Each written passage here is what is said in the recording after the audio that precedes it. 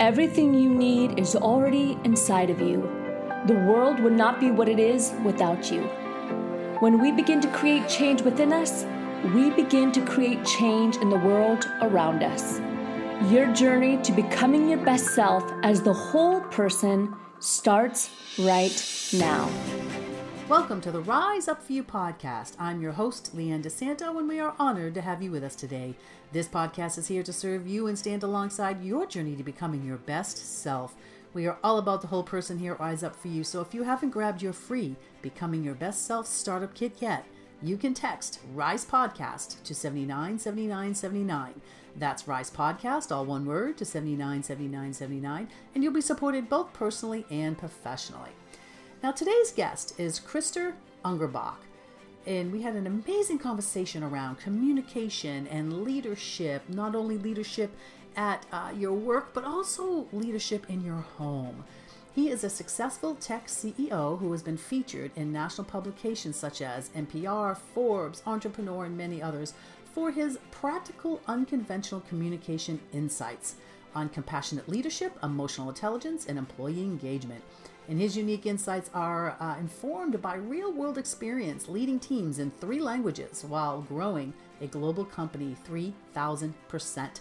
And we talked about his lowest moment, and he was asked the question that ultimately led him to the discovery of the universal communication tools called Talk Shifts. And now in his upcoming book, 22 Talk Shifts, Tools to Transform Leadership in Business, in Partnership, and in Life. Helps people build better bosses and become one by shifting their words.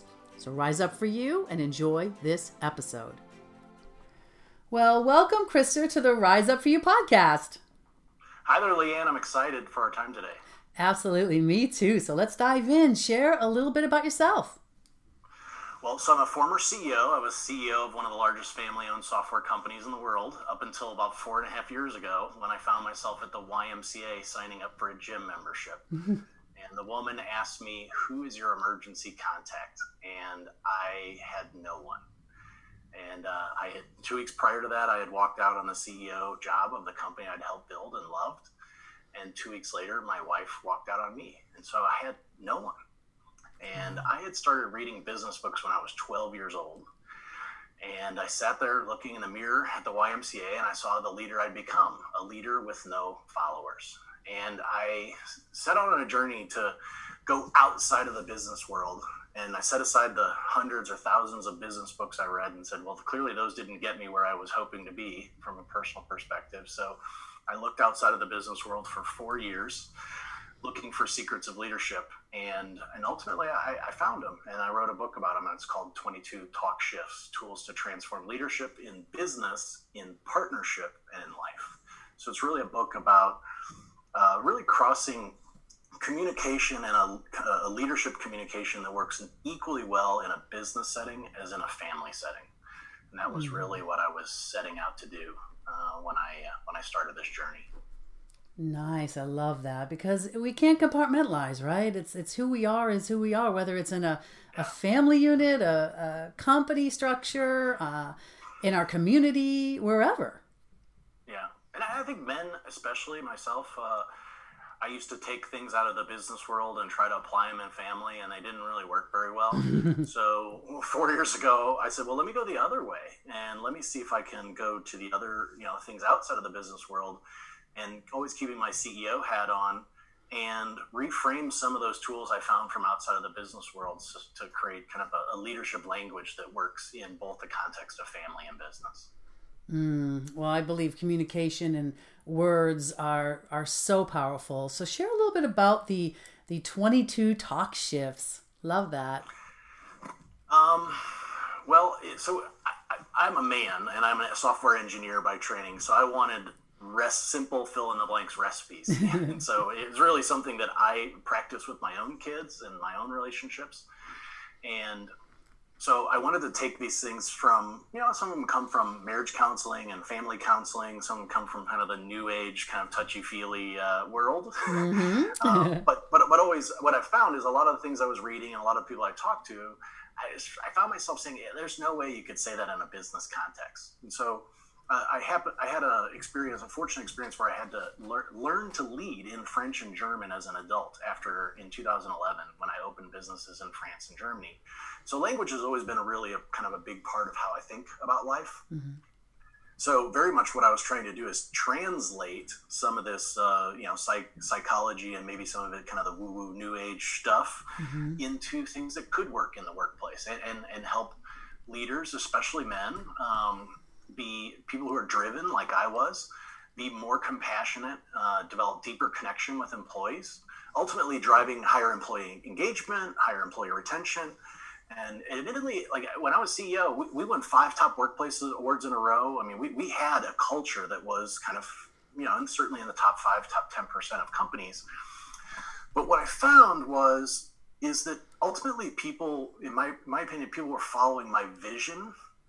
They weren't necessarily following me as a leader. And what I found is the leaders who create truly world-changing companies are the ones who not only have an inspiring vision. My vision was to create $1 billion company in my lifetime, and we were on track to do that. But also they have a leadership style that people want to follow. Mm. And so I didn't have that. I was always driving, how can we do it better? 99% is not good enough. What's about 99.9%? And so I found that over time that really eroded relationships. And so when I had this, what I call a simultaneous business divorce and then marital divorce mm-hmm. over the space of a couple of weeks or months, I started digging into some of the marriage research, and I found research by a man named Dr. John Gottman, who's considered the world's most renowned researcher in marriage and divorce. Mm-hmm. And he's able to predict divorce with 94% accuracy based on observing a video of a couple talking and having an argument for 20 minutes. And he looks for 4 specific communication patterns. And what really struck me is that those 4 communication patterns would have predicted every single business breakup of my entire career. Executives I'd fired, salespeople who walked away and took our customers to the competition. Every single one of these breakups would have been predicted by the exact same framework we use to predict marital divorce. And so that's what started to inspire me to say, look, I think there's something here that leaders everywhere can learn about. And the other thing that you find is I do feel that some of my mission is to, most men don't really like to talk about their relationships. Mm-hmm. And like going to marriage counseling or something like that is like something that men tend to roll their eyes. And so what I wanted to do is bring tools to business leaders, male business leaders, or successful female business leaders who are very business focused, bring them tools that would help them as parents and in their marriages before those relationships break. So it's kind of like, think of it, it's a communication book that has a lot of the principles that you learn to create great relationships, but it's packaged in leadership tools. So if I'm a successful leader and I want to be an even more successful leader and get more employee retention, more employee engagement, I can read this, but as I go through it, it's kind of hard to miss the point that, oh, by the way, I can use these tools with my kids and with my spouse. Absolutely. And the research shows that by the time someone asks for a divorce, typically they've been thinking about it for a year or more. I think it's like 50% of people have been thinking about it for 1 or 2 years. And so the reality is when someone gets to that point where they want to end a relationship, they're already mentally gone. It's too late to go to counseling and to read books and things like that. I was exactly in that position. Now, the interesting thing is that the same thing happens with employees. By the time employees actually turn their resignation in, they've been mentally gone for months, often sometimes years. So this connection between, like most people think that the kind of our relationship world and business leadership world are just disconnected. But the interesting conversation I had in a lot of the workshops I went to when I was doing research, I met a lot of marriage counselors and, family counselors and psychologists and things like that. And there was one conversation I asked this woman who had been a marriage counselor for, I think, 50 years. She was retired. I said, well, what do women say on your couch over and over and over again? And she told me 5 things, one of which probably is not appropriate, but you can probably guess what it is. Complaints that they have. And then the other 4 were exactly the same words that employees would use when they're frustrated by their boss. He doesn't listen to me. He doesn't take my ideas. He was always giving me solutions. Well, he doesn't let me come up with my own solutions. He's always fixing my problems for me, right? So what if the same tools that we can use to create happier employees could also be used to create happier marriages? And that's fundamentally, while Talk Shifts is at its core a business book, it's really a book about transforming relationships between two people in any context, in business or in life. Gosh, I love that. I love that. You're speaking our language because it rides up for you. What we do is so much around emotional intelligence. So much around emotional intelligence in the workplace, but also so many of our clients say exactly what you said. This is transforming me in my love and my personal relationships as well. Yeah. And so emotional intelligence was something that was one of those things. I read Daniel Goleman's book in the 1990s when it came out. And I tried being an engineer. Emotional intelligence wasn't something that came natural to me. In fact, I just thought, well, it's just my personality. I can never change. And in the book, there are 3 or 4 chapters that are about specifically about emotion and emotional intelligence. And what I found is that I was able to, what I was missing was I didn't have language for emotional intelligence. My recollection of reading a lot of the emotional intelligence books is didn't break it down to like, hey, say this, use this fill in the blanks phrase, or use this specific question. And so for me, using these tools helped me to where actually somebody told me a year ago, you've got really good emotional intelligence. And I was like, you should have met me like 5 years ago. I don't think anybody would have told me that when I was in when I was in a leadership position in a corporation, that emotional intelligence was one of my strengths. So it's such a critical skill, but I think that too much of the things that are out there are just about the concepts of emotional intelligence and not the specific, here's how to do it, and here's 3 specific phrases for how to do it. And then that's really what I think 22 talk shifts or the 3 talk shifts about emotional intelligence kind of, let's say, add to the conversation around emotional intelligence. Well, share those with us. I would like to hear what those are. So probably, there are 2.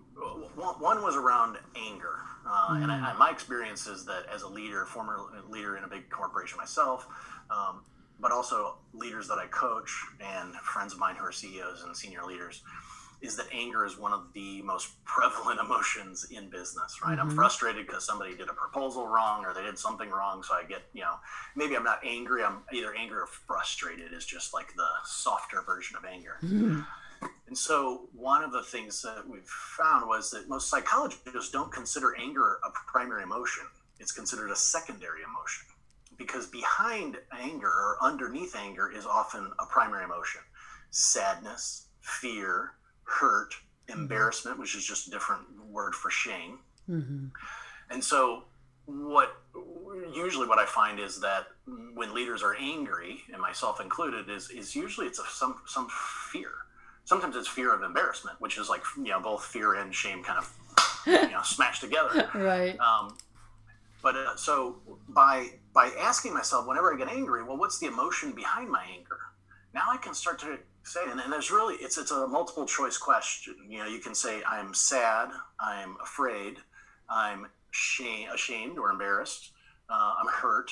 And so you just pick the one that's closest to what you may be feeling.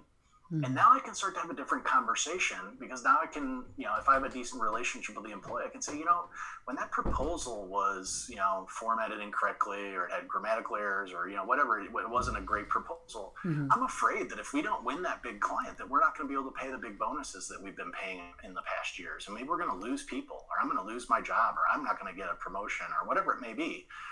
And assuming your people that you're leading and working with like you, then they're going to be much more engaged and willing to help you solve that problem than if you just say, hey, I'm angry.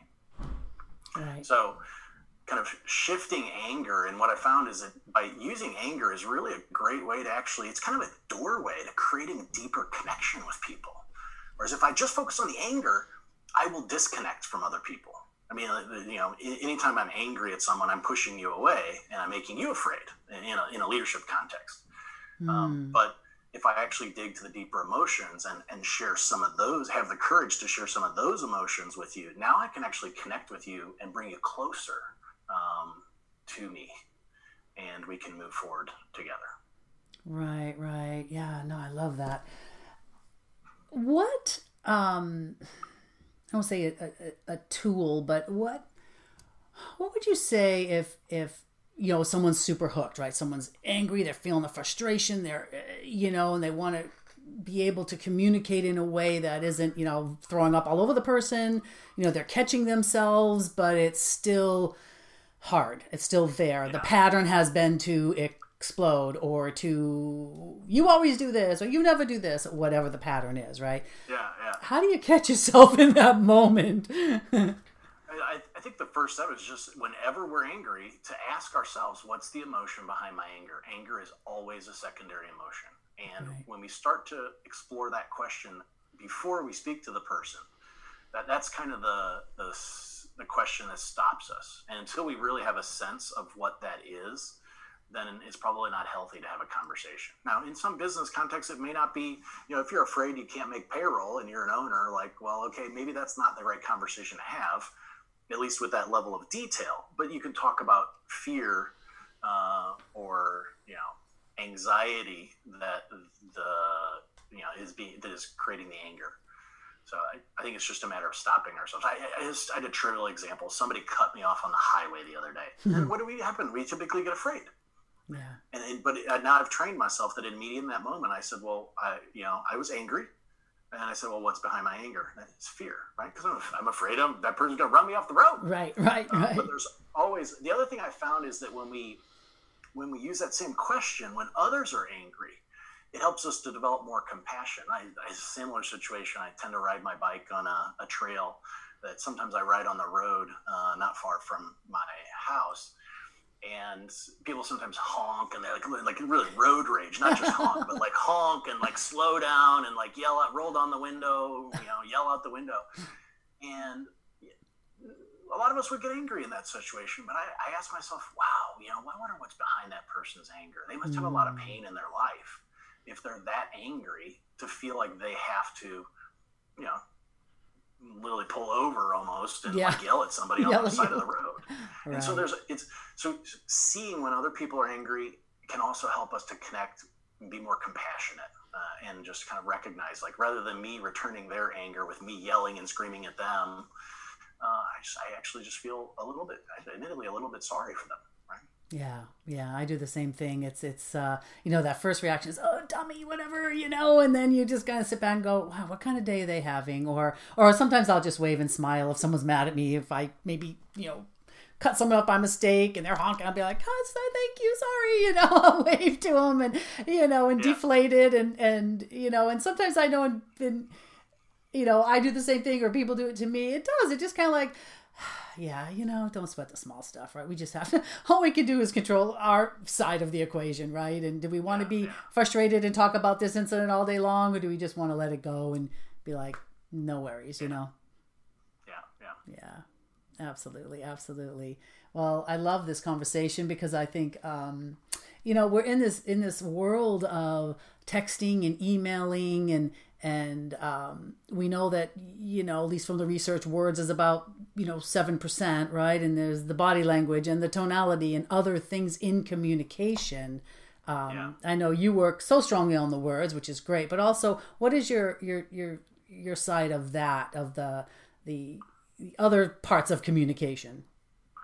So I really focus on the words in the sense that if I'm really considering my words, then hopefully some of those other things start to come out. So a lot of some of the talk shifts are really just about words we use with others. Mm-hmm. Others are often, like the anger one, they're both words we use with others or questions we ask ourselves, right? So they're kind of like self-talk shifts, if you will, to shift how we would potentially view a situation.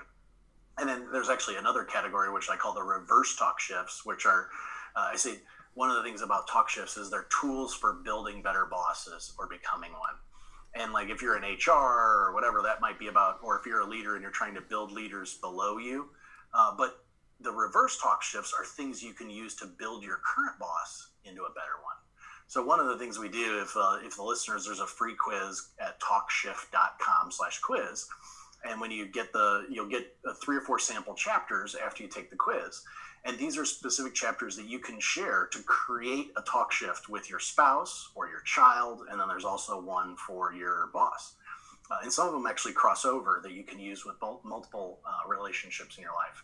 And the intention, we provide some sample scripts and things like that so you can share them and actually use a sample chapter to help change a conversation with someone at work or someone at home in your life. And so that's where we really think of this as not really a book to read by yourself. While that can be useful, much more powerful is actually read it with someone.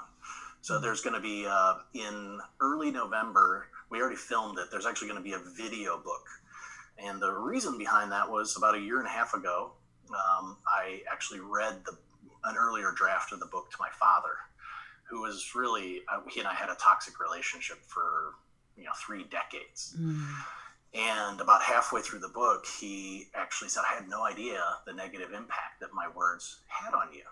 And this book, the act of experiencing it together, was what shifted and fundamentally transformed our relationship. And so the thought of the video book is really intention that people can watch it on television together. Maybe if you have adult children or teenage children, you can just all watch it together to really shift the tone within an entire family unit. And I don't think necessarily teams are going to sit in an office and watch it together, but that's where the book can be powerful to kind of bring teams along. And since I know you have a lot of leaders on the show, one of the most powerful ways for a leader is if you enter into a talk shift with someone, now you have someone to kind of hold you accountable. So what happens is sometimes all it takes is one of these talk shifts to completely transform a relationship. But what we're finding is when people read the book together, one person will say, here's I would like for you to practice talk shifts 6 and 13 and 17 more with me. And very rarely does the other person actually have the same requests of the same talk shifts. They typically say, well, 6, 13, 17, that's great. What I would like you to practice with me would be 12 and 9 and whatever. And so we kind of make a mutual request, and now we can hold each other accountable to say, hey, can we try talk shift number 6 in this situation or whatever it may be? And if I'm a leader and I invite my team of 2 or 5 or 10 people to say, hey, I really want to improve my communication, because too often we don't even realize the words that we use. Absolutely. Right? It's so unconscious, our communication. So having other people to observe and say, hey, did you realize that in that meeting that you were really aggressive? I mean, you used the word, you always do this, you never do this, or you should do that. Maybe we can use some of the words from Talk Shift, I think that's 7 or whatever, to kind of to shift how we would say that. So we fall into these habits, and having other people to help us break the habits really is the most powerful way to spark and really accelerate a talk shift in a group or just for ourselves. Yeah, absolutely. I can see how it's so beneficial. It reminds me of the love languages in a way. If you're speaking 2 different languages, right? It's like, well, what really feeds my soul and what feeds your soul, and the talk shift might be different for you than me, and so. Well, yeah. Gary Chapman was one of the people that I interviewed for the book, actually. So. Oh, cool. He was his work was one of the influences behind the book. In fact, he wrote a book that's the subject, partly this inspiration behind Talk Shift number 22. He wrote an entire book about apologies. And so, one of the things I heard a story through writing the book about a leader who did like a 360, and he scored himself very highly and his team scored him really low. And he had the courage to bring all the people into a room and say, hey, look, I'm rated up here and all you rated me down here. What's going on with that?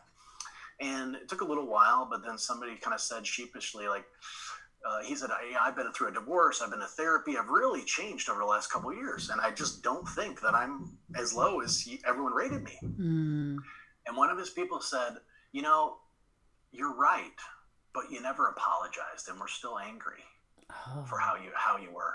And so, as I said, sometimes one talk shift and really executing an apology the right way can be the shift in a relationship. And sometimes people can't get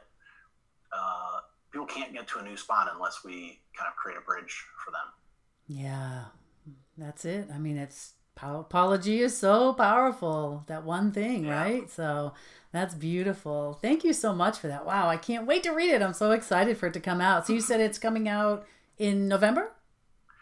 It's coming out. The video book will come out in November. The actual book will be out in October 6th. But if the episode is released before October 6th, at talkshift.com/quiz, you can actually get an early release, an electronic version that you can start reading before it hits Amazon.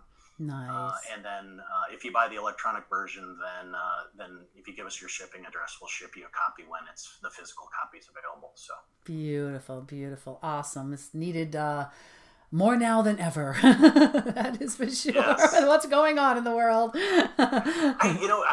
This book was delayed and delayed. I've been working on it for almost 5 years, and it was supposed to be published a year ago. And I am so grateful for the fact that it was delayed, because I honestly don't believe this book would have been nearly the success that it's going to be, because the world has just changed. Like leaders, I've heard senior leaders for whom emotional intelligence and compassion and connection were just not topics that they really thought about. Exactly. But the last 6 months has really changed how a lot of leaders who have been very kind of driven leaders like myself, how they're approaching leadership. And so this book is...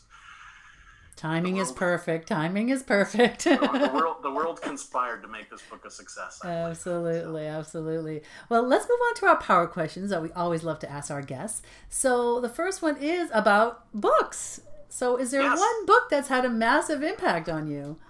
Well, other than my book, of course, Nonviolent Communication was probably one of the most impactful books, and it was an example of one of those books that you judge a book by its cover, but it's a great book to get people to not talk to you on airplanes. Like, what are you reading? Like Nonviolent Communication. It's like, Leanne, have a good flight to California. Flight. Yeah, it sounds scary, but it's not. It was one of those books that I took a couple of the things out of there and translated. Many of his language that he uses would work in a family setting, but would not necessarily work in a corporate setting. So we took some of that and we reframed that in words that would work equally in both contexts. Nice, beautiful, beautiful. How about a quote that's had a massive impact, or a quote that you live by? A quote that really is meaningful for you. Well, the quote that I live by these days is, to change how you lead, simply change your words. So many people, I realized as a leader that my heart was in the right place, but my words were not. And the reality is that 90, they always say actions speak louder than words, but the reality is that the people around us, 90% of how they decide whether our hearts is in the right place is based upon our words. Right. We don't get to go build houses at Habitat for Humanity with our employees, every week, but they do hear our words. Yeah. So those are the things that I think that, it is really that simple. And so this TalkShift quiz, we have 150,000 data points now. And the interesting thing we found, and I was even surprised by this, is we're able to predict whether people have a frustrating relationship in their life at work or at home based upon your answers about your communication. We usually think it's the other person's communication that's the problem.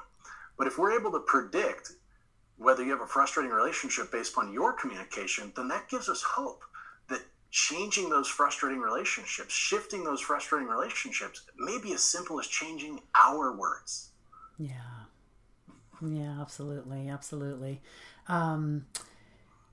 You might have already answered this because that was beautiful, but if you could leave the world with one final message, your golden nugget, what would it be? Yeah, I think it's to change how you lead. Change your words. Change your words. Yeah, absolutely. That's beautiful. Well, how can we find and support you?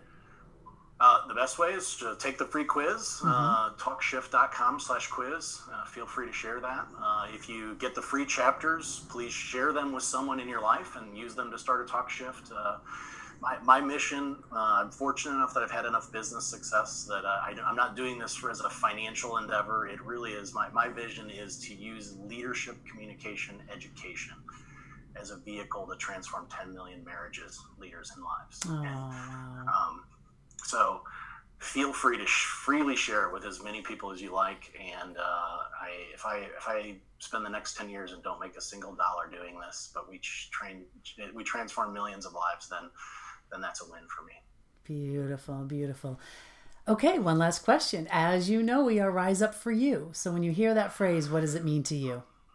Oh man, for me, it reminds me of like in the kind of one of the lowest times of my life. After that kind of YMCA moment, I read Brene Brown's Rising Strong, and is it Rising Strong? I think that's the name of the book. And I remember when my divorce was happening, actually the day after, let's say in the 24 hours after my marriage broke, let's say, and I sat down with my now ex-wife and I said, every action that I take in the coming months, because as you know, usually once someone says I'm leaving, like that's when like the drama starts, right? Right.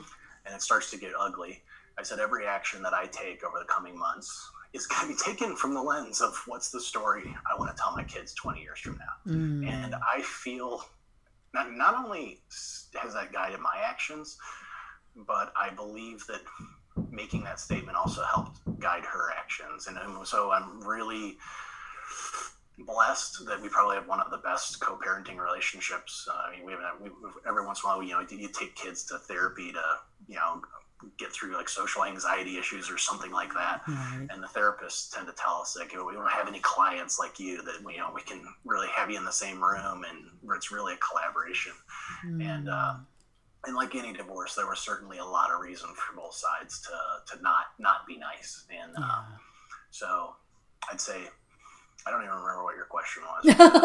It's okay. That was beautiful. That was my version of what it is to rise strong. To rise strong, yeah, absolutely. Rising up is it's forgiveness. It's apology. It's all of that. I will leave one other thing about rising strong, which kind of gets to the apology point, which was, often we don't apologize because we think that like, well, if we apologize, people are going to walk all over us, or and kind of to get a relationship to a new spot requires building bridges. And sometimes if we go into it and we say, I'm going to let someone walk all over me because maybe I'm the only person who's strong enough in this relationship to be walked on. Yeah. Beautiful. Absolutely. Well, Krister, thank you so much. And I'm so excited for your book. Congratulations. Like I said earlier, it's so needed in the world right now. And the work you're doing is absolutely beautiful. So thank you so much for your time today. Thank you. Thank you for joining us today on the Rise Up For You podcast series. We're here to serve you and inspire you to become your best self so that you can live a life that you are proud of. If you haven't already, head over to our website, riseupforyou.com, and explore through all that we have to offer. Don't forget to subscribe while you're there for exclusive materials sent to you weekly, and also subscribe to this podcast. You can find us on iTunes, SoundCloud, and any other major podcast channel. Join us for our next episode, but until we meet again, rise up for you, be better today than yesterday, and prepare for a greater you tomorrow.